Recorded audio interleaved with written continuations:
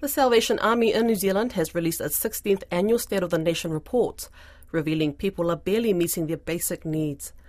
Last year's report showed Pasifika peoples were overrepresented in crime and punishment stats and were greatly affected by housing shortages and social hazards.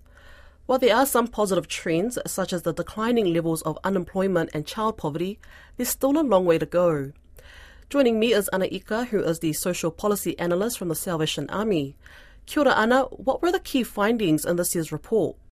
The State of the Nation report, it's always a bit of a mixed bag every year we put it out. There's always some good news, but there's also a lot of bad news as well in areas that we as a society need to work on. Some of the good news that we've found in this report is child poverty levels have declined, hazardous drinking levels hasn't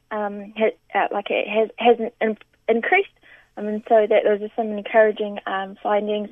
The housing register has gone down in the last 2 quarters, so these are families that are waiting for kainga order homes, or government homes. But then we've also got some alarming areas that we've tracked in this year's report, such as crime levels have continued to get worse. We've got areas of concern, particularly for hazardous drinking for Māori, and so those are some areas that we need to continue to work on. Particularly for young people, I will just mention that one in 4 young person has talked about increasing levels of anxiety, depression, and stress. We've also got declining levels of education attendance as well. And so I think one of the biggest alarms of this year's report is it's highlighted some serious concerns for children and young people in New Zealand. What effect has the floods and cyclone had on families who are already struggling? Yeah, well, because the report it's based on data that we found that was released last year, and so the report only tracks last year. But what we can say is, we've titled the report this year as "Cost of Living," because obviously there's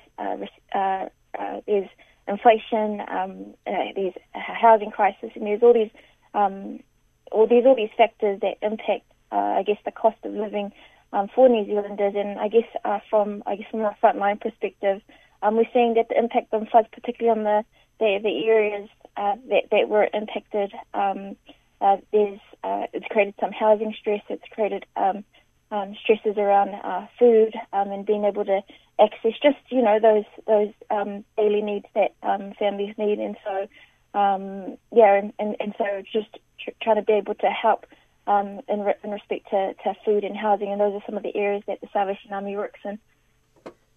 Where in New Zealand has there been noticeable trends of inequality or poverty? Yeah, so one of the areas that we've highlighted in the report is around NEET rates, and so that's for young people that are not engaging in education, employment or training. And so when we're looking at regions like Bay of Plenty in Northland, their NEET rates are at 17-18%. And so that highlights that there's little opportunity there in those regions for our young people, and where in comparison to areas like Christchurch and Wellington, their NEET rates are at 6-7%. And so that highlights that there's a need for there's a need for opportunities for young people in these smaller regions that need to be addressed. What would you like to see come from this report?